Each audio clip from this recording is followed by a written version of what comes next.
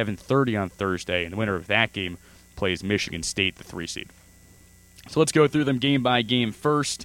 We'll do everything but the Michigan edge of the bracket. First, the 4-5 game, Wisconsin-Illinois. Wisconsin. Yeah, you got to think Wisconsin. I mean, Illinois has been a good team at times this year, but I mean that came more in the middle of the season, and since then, I mean they've been really shaky. And Wisconsin just beat them by 15 at Illinois this weekend. So. Yeah, I mean, as much as I dislike Wisconsin, I think they probably win that game too. Trayvon Hughes, not a guy I like, but he's capable of stepping up in big situations. And that big, stupid Nankivell guy, he's like 6'11", and he shoots 100% from three. Yeah, he's a good player. Yeah. Very annoying.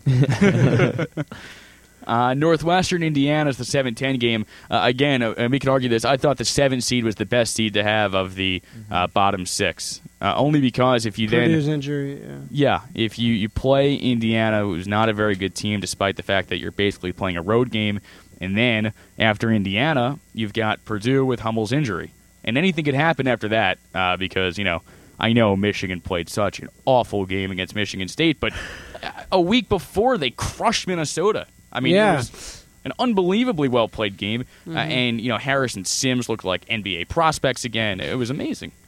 Zach Gibson led our team yesterday in points. What a dumb team. What a dumb team. It's very frustrating. They'll play one of those games again. One of those looking like a good team game again, and they'll lose. It'll be Iowa, though. It'll be Iowa. Yeah, it'll be Iowa. So Northwestern, Indiana, I think Northwestern wins this game. I'm still impressed with Northwestern and what they've done. They're not a tournament team yet, but they definitely have built the team that'll be there, I think, next year with that kid Crawford. Crawford's great. Yeah. Sherna will be a junior next year. He's a deadly shooter. And is Coble gets a medical redshirt this year? Will he be back the following year? Yeah. That would be quite a team. So. Yeah, I believe so. That'd be quite a team. Yeah, that's amazing what they did this year without Kevin Coble. Isn't it amazing? He was like... And, looking at what they have coming up with Indiana, Purdue, and then, like you said, that bottom half, even a Michigan State that's been pretty inconsistent this year. Northwestern has a shot to make a run. Well, that's what I'm saying. They could beat Purdue. They could beat Purdue. Michigan State seems a lot tougher. But if they beat Purdue, they're in the semis, and anything can happen. Yeah, especially when you're playing teams that are in already, resting for games 4 days from then. Yeah, if there's any team that is the dark horse in this tournament, as much as I'd like to say it's Michigan, it's definitely not, and it's Northwestern. Yeah, but I think if Michigan had been the 7th seed, you could at least see a run. I think it'll be tough going through Ohio State and then likely Wisconsin. Assuming they beat Iowa, which is far from assumption that we should make, given the way that they almost lost to Iowa earlier this year, if not for a miracle 3 from Deshaun Sims. Should have lost Iowa, yeah. Minnesota, Penn State.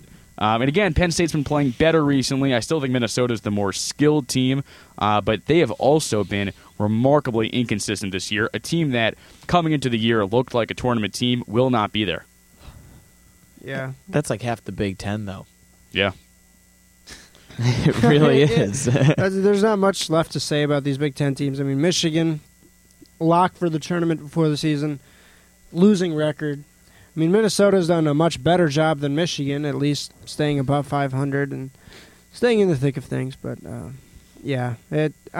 think Minnesota's going to win. But look out. Penn State Taylor Battle has been playing very well as of late, and we'll see what happens. Yeah. We'll save the rest of our picks for Friday because that's when these games will be played. It'll be a little bit tardy on that, but we'll save the rest of our picks for then.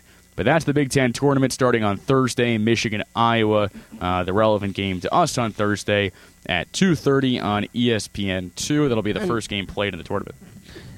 Actually, with where Michigan is in the bracket, too, I don't think it's the worst spot they could have been in either.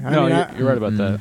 I might have worried about them a little more even in that Minnesota spot, playing Penn State the first round and then playing Michigan State after what we just saw. Oh, I agree. Yeah. But Ohio State is a team that is very talented and good, but at the same time, they don't always come out and play their best game. And they also only have those 6 guys. So if you get them into foul trouble early, particularly Evan Turner, if you attack him and somehow get him into foul trouble, then you're going to have a lot of tired guys for Ohio State playing in that second half. And if you can just hang in there, Michigan could come out with a win if they play like they did against Minnesota and play like they did in one of those few good games we saw this year. And after that, Wisconsin is, of course, the team you don't want to have to face because the second time you played Wisconsin, they got hot. But if you look at how Michigan has played Wisconsin, they almost won that game on the road at the Kohl Center if they didn't blow it in those last few minutes. And when Wisconsin came to Chrysler, it wasn't really that Wisconsin outplayed Michigan so much. It was that Wisconsin couldn't miss. I mean, they shot 68% from the field, and Michigan was playing pretty good defense, but Wisconsin was making anything they threw up. Mm-hmm. So I'm not so convinced that Wisconsin would blow Michigan out of the arena. So if you look, Michigan, first of all, of course, has to take care of business against Iowa. But then if you can get Evan Turner into foul trouble against Ohio State and make them play with 5 very tired guys in that second half, you could pull off an upset. And then, like we've been saying for all the other teams, if you get to the semifinals, I mean, who knows what's going to happen? What was Iowa's seed when they won the Big Ten tournament a few years ago? They were barely 500 when they won it. I mean, they were like right where Michigan was. So, I mean, anything can happen. It's not like a foregone conclusion.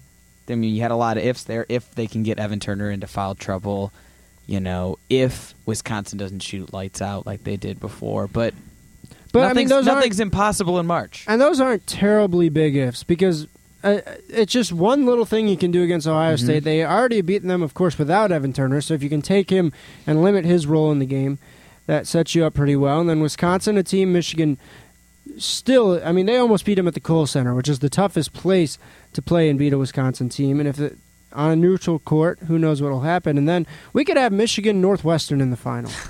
Hey, wouldn't that be a great final? That would be something else, wouldn't it? The way we played against Northwestern, though, I don't think I want that. Yeah, I mean, we'd probably go 0 for 3 against the Wildcats this year if that happens, but... I apologize. We thought we had till 7 o'clock. That is no longer the case, so we're going to have to abruptly end the show without going into a host of other things, unfortunately. You found the sign, Bill. But, again, a look out for us this week. Tuesday, Wednesday, Thursday, the Daily Sports Reports. Friday night, Game of the Week from 7 to 10, and... we'll see if we send people to Michigan State. Either way, Michigan hockey has the big story this weekend with the team playing Michigan State in the CCHA quarterfinals. So for everyone in studio, I'm Jeremy saying so long and good night from Ann Arbor.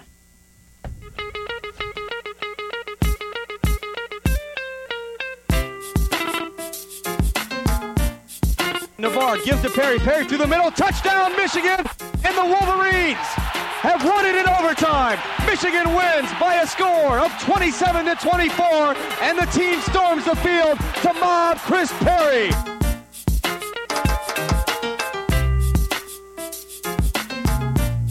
WCBN Sports, 88.3 FM, Ann Arbor. WCBN.org. Grabs on to attempt it for the Wolverines. Holds your breath, Ann Arbor, as Navarre gets set. Places down, kick is up. It's long enough. It's good! It's good! Michigan wins the game! Michigan shocks Washington, and the Wolverines are victorious!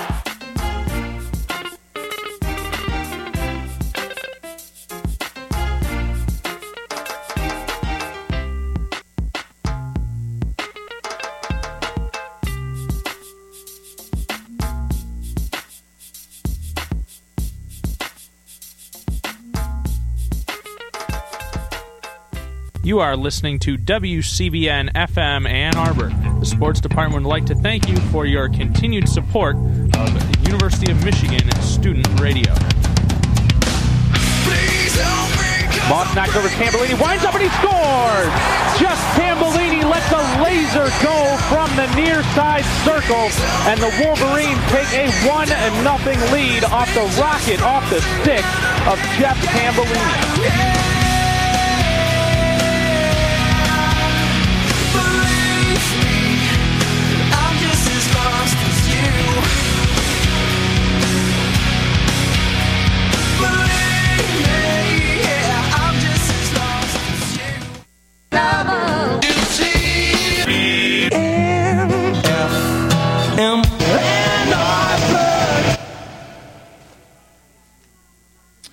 Well, good evening and welcome to another edition of Gray Matters, the weekly news and media talk show. My name is Dick Whaley. And I'm Jim Dwyer. Oh, some minor signals got crossed up today. I guess our reliable engineer Andrew had to venture off to Washington, sort of on a emergency situation type thing, so we're on a little late, but as the saying goes in show business, the show must go on. Indeed it must.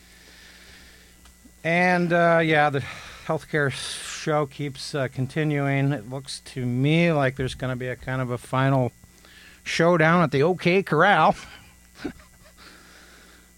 I don't know who Doc Masterton is, but... we're at the RX Corral. What a mess. What a disaster. I don't know whether we're going to take 2 steps forward or 2 steps backward, whether this is going to be the big issue in the upcoming midterm elections, though I suspect the economy will be the main one. But it's clear what the goals of the different parties are, and as imperfect as the Democratic reform is, and Obama's sort of minor missteps in maybe handing the ball off to Max Baucus, who, in his topsiders, got in a canoe and tried to cross the Atlantic Ocean on his way to reforming healthcare. Once again, I wanted to recommend this book that I finished, The Healing of America by T.R. Reid. This is a comparative analysis of various healthcare systems around the world compared to the United States. And what's interesting is that the American system, as he points out, is a hodgepodge of systems. Most countries have one system, and he characterizes the systems as basically the British system, the Canadian system, and the Bismarck model. The Germans, interestingly, have had sort of an organized national healthcare system since 1883. Otto von Bismarck wanted to keep the workers happy. Gives you an idea of how far America's behind the ball here. And as T.R. Reid points out, the big problem in America in understanding the healthcare systems is that we get ridiculous propaganda about how bad these systems are, when in fact our system ranks 37th globally. And because of our hodgepodge of healthcare systems that we have, as I predicted last week, if we don't take the 2 steps forward with this compromise legislation that appears to be some sort of a reconciliation model in which the House passes the Senate bill as is, and then we go into some sort of repair job, then we're going to continue with our system. And I wanted to read the basic concept of these models because I think it's a really perfect illustration of what's wrong with the American healthcare system. It's not so much that there's, quote, socialized medicine that the critics of the, quote, Obama plan or that the government is going to take over healthcare. It's that America has a hodgepodge of systems, a sort of patchwork concept. Reid writes, for most working people in America, we're Germany or France or Japan. In the standard Bismarck model, the worker and the employer share the premiums for a health insurance policy. The insurer picks up most of the tab for treatment, with the patient either making a co-payment or paying a percentage. For Native Americans, military personnel, and veterans were Britain or Cuba. The VA and much of the Pentagon's TriStar system involved doctors who are government employees working in a government-owned clinic or hospital, following the Beveridge model. He was the British parliamentarian that introduced this healthcare system that was ultimately passed, incidentally, when Winston Churchill was thrown out of office shortly after World War II. Americans in these systems never get a medical bill. The Indian Health Service also provides free care in government clinics. For those over 65, we're Canada. U.S. Medicare is essentially a national health care insurance scheme with near universal participation and low administrative costs. Americans with end-stage renal disease, regardless of age, are also covered by Medicare. This group had enough political clout to get what it wanted from Congress, and the dialysis community, quote-unquote, opted for coverage under the government-run NIH system. This is called the single-payer system. And then he notes that for the 45 uninsured Americans were Cambodia, Burkina Faso, or rural India. These people have access to medical care if they can pay the bill out of pocket. And can even get there. At the time of treatment, or if they're sick enough to be admitted to the emergency ward at a public hospital, or if they have no access to a charity clinic. And yet, like no other country, because the United States maintains so many separate systems for separate classes, and because it relies so heavily on for-profit private insurance plans to pay the bills, that's the system we have. All other companies have settled on one model for everybody, on the theory that this is simpler, cheaper, and fairer. With this fragmented array of providers and payers and overlapping systems, the U.S. healthcare system doesn't fit into any recognized model, and is one of the reasons why we have 20% of our healthcare costs are, quote, administrative costs that are much higher than European systems, much more inefficient, and, of course, because insurers make profits and are now imposing massive premium fees that we've learned about over the last couple of weeks all over the country, what it means is that even if you have health insurance, your employer is either likely to reduce coverage or ask for greater copayments. So you're going to have to pay more out of pocket either way. And I think that this book, through the anecdote of his bad shoulder, in which he goes around the world to get treatment for it, to compare what he would get, what it would cost, and whatnot, concludes, of course, that the French system, the German system, the Japanese system is the best. They have the highest life expectancy. It's not a socialized medicine system. It's a regulated insurance system in which you can pick doctors, and it's basically profits are, they're publicly regulated utilities, so to speak. And it's a much more efficient system with a certain amount of choice, and also includes the ability, if you're wealthy, to pay for higher insurance plans if you so choose. So when you hear these anecdotes about people from, quote, foreign countries coming to America for, heart transit, the Shah of Iran. Back in the day. Back in the day when he was on the boat. Those kinds of stories are third world countries where very, very wealthy people, like the Shah, who, of course, pilfered all of his money from the oil revenues, can pay for a private top-notch medical attention. Yeah, and America has top-notch quality care in terms of the doctors, but it's this hodgepodge of systems that's creating the problem, these big holes in the system. And as I predicted last week, if we don't change this system with some incremental progressive steps, in 5 years we're going to discover that Medicaid is no longer available as a system, and those people are simply going to be added to the uninsured, and we're going to be in real trouble. Do you think that the average American who's inclined to believe the sort of shrill condemnations of any attempt to go with a government-supported system, are these people just simply misled by industry propaganda, or is there some sort of bizarre nativist idea that, well, we're America, why should we take Japan's example? Why are Americans, so many Americans who are so desperately in need of insurance, so skeptical and paranoid about an attempt to say, for example, follow the Canadian model? Yeah, well, Canada's a pretty stable and successful country. As Reed argues in the book, the problem isn't so much, quote, socialized medicine, it's, quote, foreign medicine, as if foreign medicine is somehow bad. Let's remember that a lot of medical advances in the history of medicine mainly occurred in Europe, for the record. Pasteur, Lister, penicillin was invented in Britain. We could go on and on here. But the idea that the United States has some sort of monopoly on all the great ideas just isn't true when it comes to health care.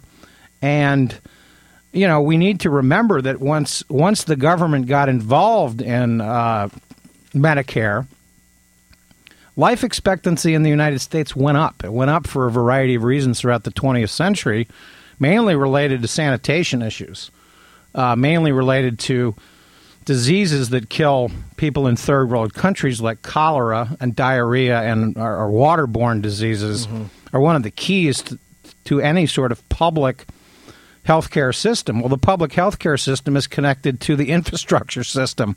The government built the plumbing systems in urban areas that reduced diseases. People used to throw the sewage out in the street.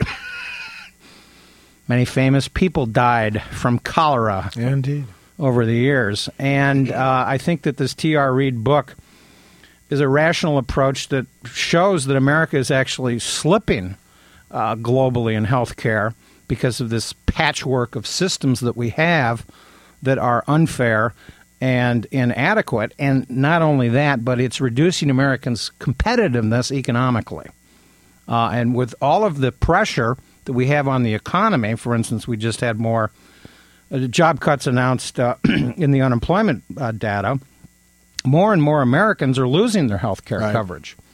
How long can the government, for instance, pick up, and I forget the name of the plan, where if you lose your job, you can still maintain your coverage through the government for 9 months or something. COBRA. Yeah. That's it.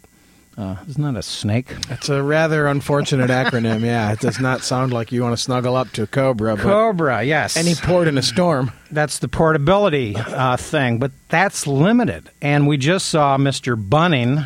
I wanted to read this limerick again. I thought it was rather clever. There once was a senator named Bunning who was known not to be very cunning. This bill is not paid for, he whined from the floor. His cruelty, his hypocrisy was stunning.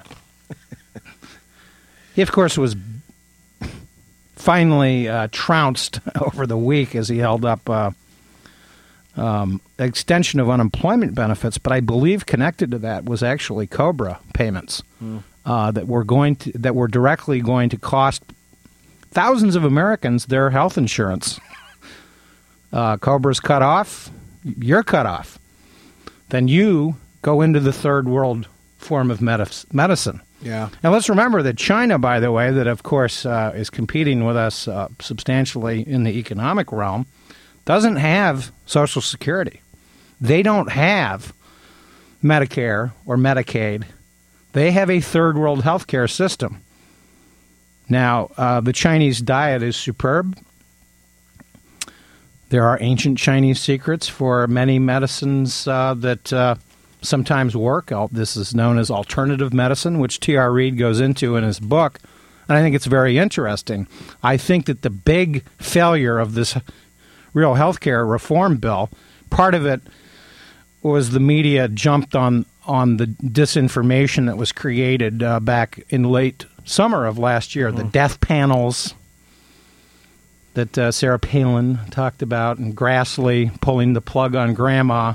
There's just been a lot of deliberate disinformation. Cartoonish supervillain type stuff. Outright lies. Yeah. And the message somehow got muddled. The Democrats were still squabbling on the details. And it's sad that it's turned out this way because it is a muddle. And we don't know if we're going to get anything. But I do know that if we don't get anything, we're going to take 2 steps backward. We've already seen a big health insurer in California raise their premiums 40%. And it's interesting that just over the weekend, there was a report by the delightful corporation, the investment bank Goldman Sachs, that it's being reported that the White House is using this report because it's a financial analysis by the Goldman Sachs New York Investment Bank that recommends investors buy insurance companies like United Healthcare Group and Cigna because insurance rates are going up and competition is going down. And the analyst on this, Mr. Lewis, said in the transcript, quote, not only is price competition down from a year ago, but the trend, healthcare inflation, is also up and appears to be rising. The incumbent carriers seem more willing than ever to walk away from existing business, resulting in some carrier charges. The report also indicated that employers are reducing benefit levels in some cases by adding deductibles for prescription drug coverage in addition to co-payments and raising other out-of-pocket costs for employers as a way of lowering the cost of insurance without increasing annual premiums and employee contributions to them. Wall Street wants this bill to fail, and they want you to buy the insurance companies that are going to benefit from this for-profit model that the United States continues to maintain. The key with the German model and the French model that T.R. Reid claims are the best and have been rated the best by the World Health Organization in terms of quality of care, cost, efficiency. By the way, these countries have digitized cards already that has your DNA and blood type and all the medical profile, health record, the whole thing, and that's what's needed. What's America doing? It's still dealing with paperwork. It's just a hodgepodge system, and the profits are controlled, and you are allowed to drop your insurer at any time and go with another one. And as I say, because the profits are controlled, and regulated like utilities, the costs are less, and they have much lower administrative costs. By the way, the highest life expectancy in the world continues to be Japan, and that is largely because of diet. If they want to start with real health care reform in the United States, what they need to do is to start ending the agricultural subsidies. Right. Tax soda pop. Cornstarch-related products. Change the food stamps program so that you can't buy junk food, sweet sugary food. Right. Cookies and candies. Bad processed meats, those sorts of things, and force people to, instead of pulling the plug on Grandma, why don't we start listening to her? There's an old saying, don't eat any food that your grandmother wouldn't recognize as food. Don't eat those TV dinners. Don't eat that fast food. Chicken McWhatchamacallit? Get a little more exercise, and, prevention is worth a pound of cure, and there has not been enough discussion of that issue. Health, not healthcare costs. Too much conversation about that. In another area, too, where, spending on children and children's health is cheap, and it's just foolish to ignore opportunities to provide health care for children when it's only going to lead to more expensive health problems down the line, and especially with developing minds, that leads to other problems, bad nutrition, and so forth. Well, we're look, if that clock is correct, we're approaching the top of the hour. You are listening to WCBN FM Ann Arbor. I want to quickly mention that next week at this time, the station will be underway with its fundraiser, and so keep that in mind.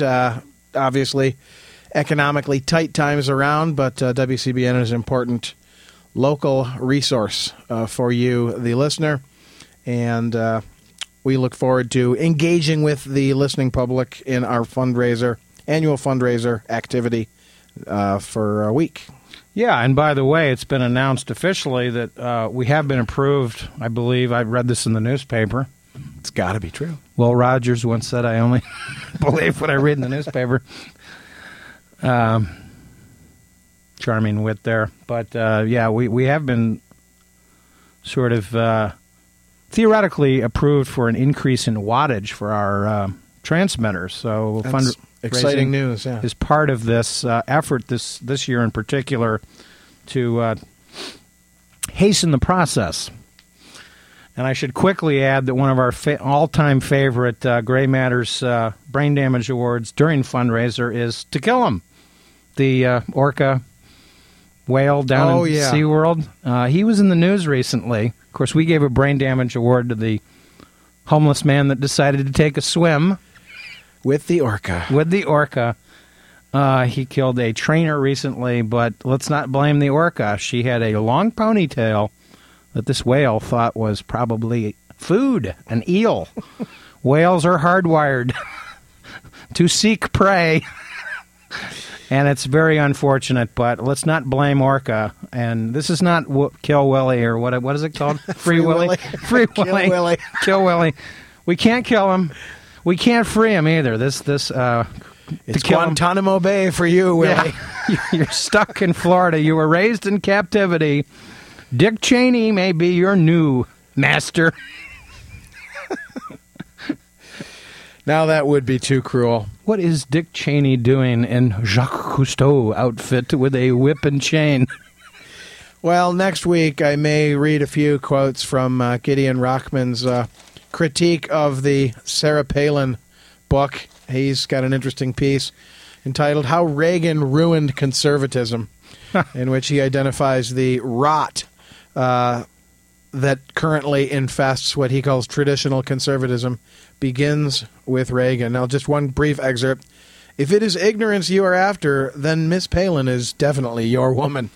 Yeah, and I think that the key with Reagan and Palin is that they rely on the anecdote, the story. And I've heard these false populism. Experts claim that Obama's problem is he needs to tell more stories. He needs to get control of the narrative. And I thought, well, that is the problem with Obama. He's kind of a sober, kind of realistic guy. And, yeah, maybe there needs to be a little bit less college professor and a little more Santa Claus in Barack Obama. I even heard there was a controversy the other day. The Republicans, they manufacture so many fake things. They said that Obama got weighed with his shoes on for his checkup and that he was lying about his weight. Impeach! And I thought, okay, we all know he's a slender guy. Who cares that he's... Sarah Palin would never lie about her weight. It's very rare that somebody, wants to lie upward on their weight. What a ridiculous controversy. Well, we are out of